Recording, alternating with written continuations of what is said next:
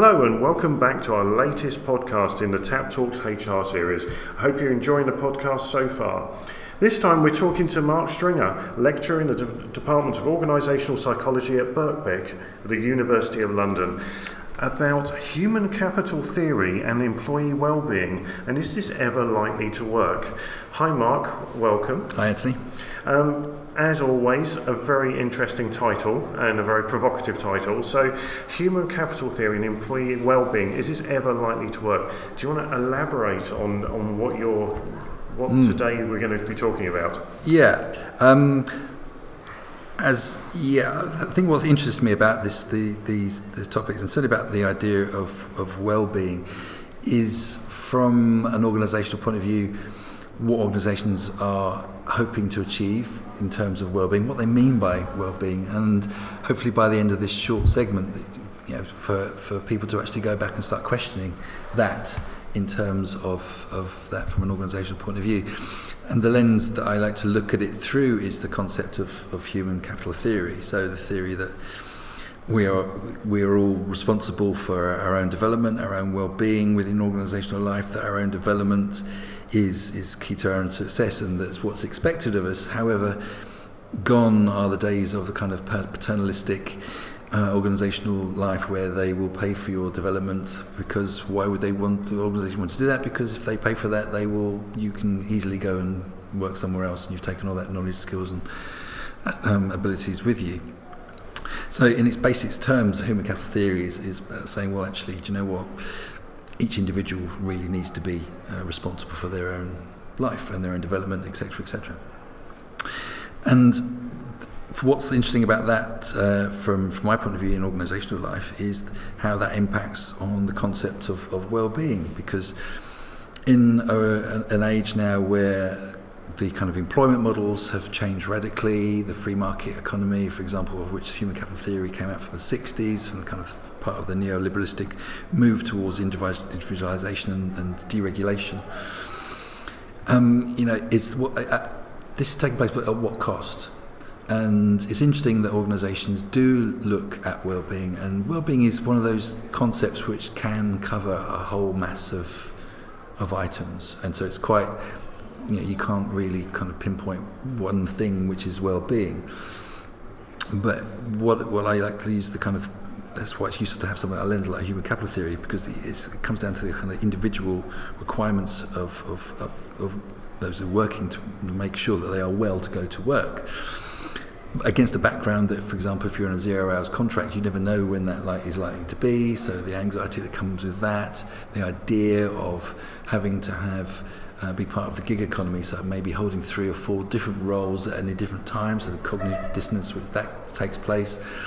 Again, still not knowing, a couple of those might be 0 hours contract, you don't know where you need to be or what's going on, but at the same time being able to provide or have the tools yourself, the uniforms, the knowledge, maybe the learning to go and drive a car or deliver parcels, or at the same time go and work in different environments. So that, again, does impact on people's kind of well-being, or their overarching kind of sense of who they are and where they are. But at the same time, from a human capital point of view, saying, well, all of that, you have to make sure that you've got all that covered in order to even begin to work for us or not work for us, but at our behest. So from that point of view, it's the question of, and so that's covering that from a sort of more mature organisational point of view, where there's the designated jobs and structures and etc. I think it's interesting to see a kind of a way in which organisations are bringing in things such as Fitbits, and giving their staff ways in which they can record their health and heartbeat, etc., etc. And there's evidence, I think Amazon do this, and other companies have started to do this. They're actually collating that data about their staff, about how their health and well-being, which then starts to bring up a whole very worrying trend of, can you imagine sitting down at your next performance review and saying, well, actually, we noticed that your heart rate and all your well-being, all your health indicators impacted on your work, and it becomes a point where the organisations is saying, well, we want all of you. It's that whole your body as well, and your body has to be in tip-top condition. And so it's that sense of, well, if it's not that great, so who's going to be losing out? So none of us are all entirely healthy all the time. So again, it brings in another marker or another way of maybe managing out people who aren't, as well as someone else. So it impacts on things like diversity, inclusion. So how do we? So I think it's just an alarm bell for me, really, in terms of well-being is seen as a very, going back to the idea of paternalistic and very kind of thoughtful way of saying to employees, we care about you. There is an argument that says actually it can become misconstrued and used in a different way, or seen with technology could be used it starts to be seen to be used in a different, more kind of control and power way in terms of for an organisational life. So for me, it's that kind of sense. And there was a really good book that came out last year by Carl Sedgstrom and Andre Spicer, who looked at how they follow lots of the fads and a lot of the kind of issues, and spent a year doing this and nearly killed themselves in the process because they went through all sorts of things. And they're both professors in organisational change, etc., at various universities. And it was just to understand what it is, that kind of the pressure that in organisational life that people are under in order to perform, to hit deadlines, to be seen, to be part of a team, to talk part of a culture, but at the same time not really having the kind of support that was seemingly there or was there, a few decades ago. So it's that sense of, on one hand, the kind of maybe the illusion of being free agents and being control of your destiny and being able to have many multifarious jobs, but at the same time, what cost is that on people's health? And I think the kind of rise in anxiety, depression, or the reporting of it and understanding what that means is interesting, because I think that from a workplace and our productivity, etc. So they all do interlink, and I think it's, from an HR point of view, it's just useful to actually stand back. You think of implementing a well-being program, again, start off and say, well, what do we mean by well-being? What do we mean that, what is the objectives of that? Are we being completely honest and transparent and fair about what that means? And what does it mean for those people that, who are taking part, or indeed the people who aren't taking part or don't want to take part? Does that mean that they are not somehow part of the gang, or is there a right about well-being? So is it just another facet of human being that the kind of organisations want to kind of commodify? And again, it's so many points there. It's from my point of view, when you were saying that last bit there, I was thinking about wellbeing programs where I've been near or part of organisations who start a wellbeing program, and essentially year one is flexible benefits. But actually what we're saying here, because our lives are becoming much more part of turmoil, and we're holding down more than one job, and our hours are very long, so we don't see our families as much and everything. Really, mental well-being is probably the biggest challenge we're facing in modern times, as we have to become so flexible, so adaptable as employees or workers. Yeah, that's a good point, and the pressure that then builds on the individual.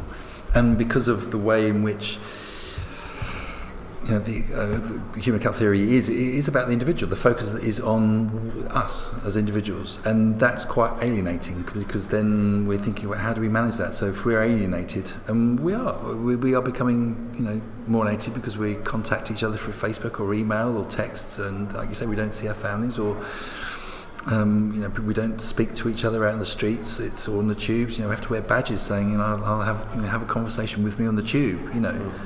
Ideally, that's the last person you probably want to have a conversation with on the tube, because if you, joking aside, but it's that kind of sense of, from a mental point of view, you are driven, or seemingly, there's an argument to say that we are being driven down into this very insular world, which is, as you say, the kind of mental processing and the mental burden that we're having to take with us about ensuring that we are keeping our skills levels up, that we are keeping fit, that we are able to hold down different jobs, that we can be in different places at different times because people may want us to do things. Again, it comes to that locus of control, and that cognitive dissonance on a constant basis is I'll argue, is very detrimental to people's well-being. And not having boundaries, technology is a terrible thing for that. It's about saying that to be available anywhere on email or conversations or expectations. So again, it's about employers and organisations taking responsibility for that and saying it's okay. We don't expect you to be contactable 24/7, and really mean it. For example, so that's part. So it's the mental health as well as the physical health. So yeah, they and I think I was saying to you earlier, the term holistic really should be not used. I find that a really kind of a bit of a cop out and very kind of empty signifier for things. Holistic doesn't mean anything really. So in terms of well-being, I think it's just again a useful lens to look at it and to take a stand back from an HR point of view and say, well, how morally, ethically, and from a transparent point of view, we know we need to do things, but how do we do it in a way which is meaningful? And which is actually going to have some impact for individuals to allow them as parts not only of the organisation but of society in general to actually function as a human being who isn't entirely burdened by many of the things we've talked about, and that's going to be hard. I'm not going to be easy because I think it's again. For a lot of employers, the idea of zero contracts and flexible working is an absolute boon because costs-wise, it manages the costs very nicely. But the costs, non-financial, well, I think they're probably even higher. So, and I think that's the thing, isn't it? What's on the P&L and what's not on the P&L of an organisation quite often dictates what's going to happen, and quite often the more short-termism than long-termism of the view about what can we do in the time we have before either shareholders challenge us back kind of thing. So obviously not wanting to paint a gloomy picture of society and this year, etc. But thinking about HR professionals, thinking about business leaders who might be listening into this now, I'm starting to think around like the team leader, the line manager. They have a big impact on this mental well-being of part of the well-being. Do you think there's a role there for making sure that our leaders are the best they can be to keep the mental well-being going of our teams? I think that's part of it. I think the interactions that the kind of the smallest interaction, or the smallest line between workers and managers, team leaders, however you want to put it, and the role modelling which goes on, and the buffering which those roles should be able to do for people, and the knowledge, and not to be scared. I think part of certainly the kind of the mental health issues, a lot of people are still scared by that. Certainly if you're managing people, it's a sense of how do I understand this? What can I do? How can I show people the ways to go and find resources. I think a lot of times as a manager you think, well, I should know this because I'm a human being. And certainly from an HR point of view, I think that's it's my experience is because if you work in HR, somehow you should know everything about every single human being, which is a burden itself on HR. I mean, how could you possibly do that? From a human point of view. So I think role modelling, the changing cultural leadership is an important thing. We talked about change in the other conversation we had. So I think it's about that real kind of sense of giving people the tools and understanding, and to realise that we're all a bit messed up, and that's fine. It's just how do we train, develop people, and give them the confidence to deal with things, and to know where to direct people to, and that say it's not a stigma.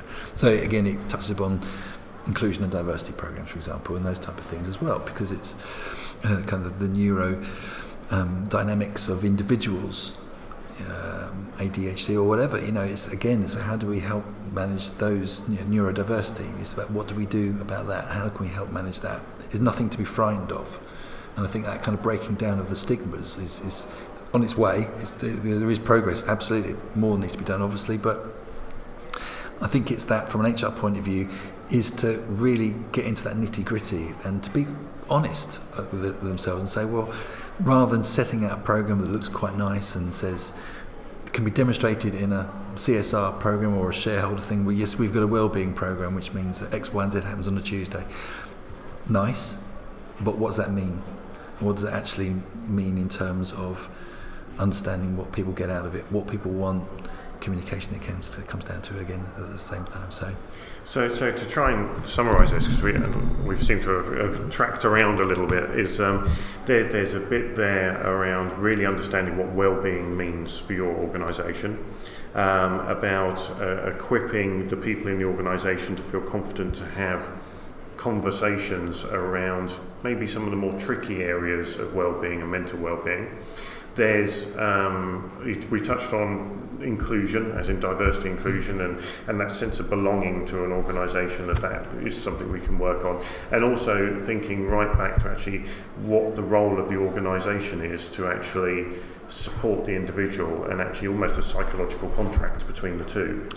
Yeah, certainly the psychological contract and the kind of the ethical and moral demands from the organisation in terms of where it's at and how it would like to be perceived externally, and to maybe take a stand against issuing constant 0-hour contracts and think about our employment models, how can we do better than that? Is that what is the cost? I think understanding the cost of that from not a financial point of view, hence that's why the human capital theory comes back into it again. It's like, it's just knowledge, skills and attributes aren't just something which just sit in a KPI you can't just monetize that, which is what that tries to do, and says, well, this is what we've got.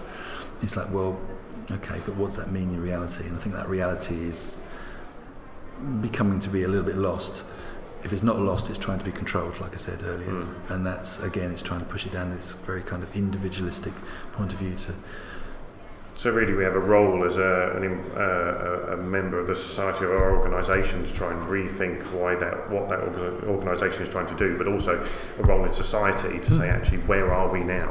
Absolutely. And is that right where we are, and what can we do about it? Yeah, absolutely. So it's a wider recognition of the fact that we go to work, but we are still members of a wider society.